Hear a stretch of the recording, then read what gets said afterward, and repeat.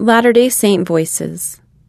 Wrapped in My Mother's Love by Bonnie Danielson. When I was about 3 or 4 years old, my mother was the Ward Relief Society president. Part of her responsibility, it seemed, was to always have a quilt in progress in our home. Sisters would filter in and out of our basement at any given time to quilt for a while. Often my mother would thread a needle for me and let me quilt with the sisters. My clumsy stitches were patiently removed when I was not around. I relished these moments and learned at a young age to love the Quilting Bee and the Relief Society. My mother suddenly died when I was only 5. It wasn't until years later that I found she had left me a great gift of love. The Christmas of my 19th year is one I will always remember, for that was when I received this most precious gift from my mother, although she had passed away 14 years before. Unbeknownst to me, before my mother died, she had pieced together 2 special quilts from swatches of fabric, one for my older brother and one for me. Unfortunately, she passed away before they could be completed. When I turned 19, my older sister felt it was time to complete the quilts for my brother and me, and asked the Ward Relief Society to finish them. These sisters sewed the intricate stitches without knowing how much it would have pleased my mother. When I received the quilt on Christmas Day, I loved the gift with all my heart, but I had no idea how much more it would yet come to mean to me. Years went by and I married and started a family of my own. I kept my quilt wrapped in a plastic bag in a drawer, for fear something would happen to it. One day I took it out and was carefully admiring it, when one of my little boys came into the room and asked me where I got the quilt. I explained to him that his Grandma Brown had made the quilt for me before she died. "Who is Grandma Brown?" my young son asked. How it pained me that my children had never known the mother whom I cherished, that she was not able to put her arms around them and tell them she loved them in her tender, gentle way.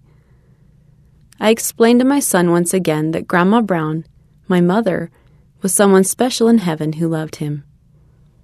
"Why do you have that quilt, Mommy?" he asked. Suddenly it came to me. I knew exactly why I had the quilt. I unfolded it and wrapped it around his little body. "I have this quilt so Grandma Brown can give you hugs even though she is in heaven," I said.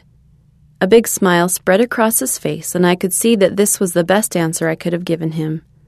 Since that time, the quilt has made its way out of the drawer much more often. Whenever a family member is hurt, sad, or in need of extra love, the quilt is a great source of comfort. To me, it is still the greatest gift I could ask for. I love touching the quilt, knowing my mother's hands have touched it also. Many years have passed, and I can now quilt correctly. My sisters and I have spent many hours around quilting frames talking about our mother. Since I am the youngest, my sisters tell me stories about her to help me know her better. Yet no matter how many stories I hear, nothing has helped me or my children turn our hearts to my mother more than the quilt I got for Christmas the year I turned 19. The Gift My Father Gave Me by Ruth M. Anderson. For many of us, one Christmas stands out above all the others. I am now a great-grandmother, but I shall never forget a particular Christmas when I was a young child. I was one of 14 children in my family, and we lived in a farming town. We were very poor as far as worldly goods are concerned, though I didn't know it then. A family in our town was even poorer than we were. Their mother had died, and the father was working away from home, leaving the older children to care for the younger ones. On this particular Christmas, after we had opened our gifts, my father spoke to us of this motherless family and how they might not receive Christmas gifts as we had. He suggested that each of us choose one of our new gifts to be placed in a box, along with food and other goodies to be taken to the family. I had 3 presents: a doll, a necklace, and an article of clothing. What a hard decision it was for me. I needed the clothing, and I wanted the doll badly, but the necklace was so pretty and sparkly. After a time, I reluctantly dropped the necklace into the box. It was dark on Christmas night when Dad buttoned our coats and placed all of us in our horse-drawn sleigh. We left the box on the doorsteps of this family with no indication of the giver. The next Sunday, I saw the necklace around the neck of a girl my age from that family. She excitedly told me that Santa had left a box of gifts for them on Christmas night. Of course, my parents had sworn us to secrecy. Dad had told us that giving anonymously was the best part of giving. But at my young age, I can't say it felt that good to see what had been my necklace on someone else's neck. Though it wasn't an easy lesson then, I now realize the great impact this experience has had on my life. As a child, I thought my father was asking me to give up a gift, but later I understood that he was actually giving me one of the most precious gifts I've ever received. I think of how much he must have loved me to teach me that loving someone is far more important than having something. My father's showing his love in this way has helped me understand the love of our Heavenly Father, who presented us the greatest gift of all when he gave his only begotten Son. A White Christmas in Ecuador by Carl Grossen. As a new missionary experiencing my first Christmas away from home, I was anxious to see what the holiday would be like where I was serving in Guayaquil, Ecuador. Being so near the equator, I knew we would not be having a white Christmas like those I was accustomed to. As other thoughts of my home, turkey, games, lights, and caroling flashed through my mind, I soon began to sense a need for the familiar feeling of Christmas in my unfamiliar surroundings.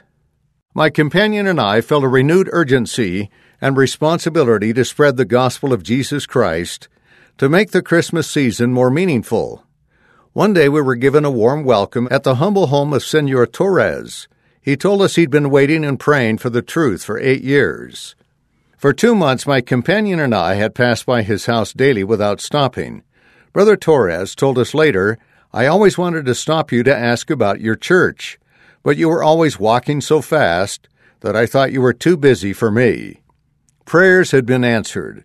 We began teaching Senor Torres and his family with great joy. Christmas Day drew nearer, and we could hardly wait to see this family as we quietly approached their home for our 4th visit. Before we knocked on the door, we saw through the window a scene that touched our hearts. Beauty emanated from all around the family, as their loving dark eyes, rosy cheeks, and soft innocent faces glowed in the dimly lit room. Beneath a 2-foot artificial tree on a table in the corner of the room lay the miniature figures of a nativity scene, telling the story of a small family in a stable. Now, centuries after the Nativity, the Torres family, in similarly humble circumstances, sat around an old table. 2 young girls leaned anxiously over their mother's shoulder as she read the book we had given her, Gospel Principles. The eldest child, 8-year-old Victor, was seated across from his mother, watching attentively as his father played Silent Night on an old rusty xylophone. Then Victor saw us and ran to greet us. The family seemed embarrassed until we joined in and sang along in their language. Next, they asked us to sing Silent Night in English. Then we all sang the hymn again in Spanish. That event marked the start of a precious Christmas memory I'll never forget. Sister Torres told us she hadn't felt like celebrating Christmas until we started to share the gospel with her family in their home. Then pictures of Christ, Christmas music, and the nativity scene had been brought from their place in her cupboards, where they had been collecting dust for the past 3 years. The true Christmas spirit had been restored as we presented the gospel message. As servants of Jesus Christ, testifying in His name, we had helped to bring Him back into a family's Christmas. On the 3rd week of December, Christmas seemed complete as I watched Brother and Sister Torres and Victor, all dressed in white, enter the waters of baptism and become members of the Church of Jesus Christ of Latter-day Saints. My companion turned to me and whispered, "Looks like it's a white Christmas after all." I thought to myself, what better Christmas could anyone ever ask for? She Brought Light by Muriel Robinson. It has been many years since my husband Ken was released from the Air Force and we moved to Provo, Utah, so he could attend Brigham Young University. Prior to our move, Ken had traveled to Provo, purchased a mobile home, and arranged to have it set up on a lot, and the utilities turned on when we moved in. We arrived in Provo on a cold December night. All our belongings were packed in the back of a rental truck. Our nerves were on edge from the tiring trip. 6 months pregnant, I was feeling the effects of cleaning, packing, and traveling, and our 15-month-old daughter Shauna was tired and crying. A blast of cold air greeted us as we opened the door to our home. The electricity and water had been turned on, but for some reason the natural gas had not. Too exhausted to do anything else, we put a mattress on the floor with an electric blanket to keep us warm and tried to sleep with our daughter between us. She ended up crying most of the night, so when morning came, we were almost as tired as when we had gone to bed. After we unloaded the truck, Ken left to return it, check with the gas company, and arrange for a phone to be installed. I dressed Shauna in her snowsuit and placed her in her high chair with a few toys while I started to unpack the boxes. When I unpacked our electric frying pan, I decided to heat water in it to wash out the cupboards. As I turned on the faucet of the kitchen sink, the faucet came off and water shot up into the air. I tried to turn off the water valve under the sink but could not get it to turn. Frantically, I searched for the water shut-off valve for the house. By the time I found it, the kitchen and living room were flooded. As I desperately started moving boxes out of the water, Shauna sensed my panic and began to scream. Carrying her with one arm, I continued to try to lift boxes with the other. It was then that I started into premature labor. Now I was truly panicked.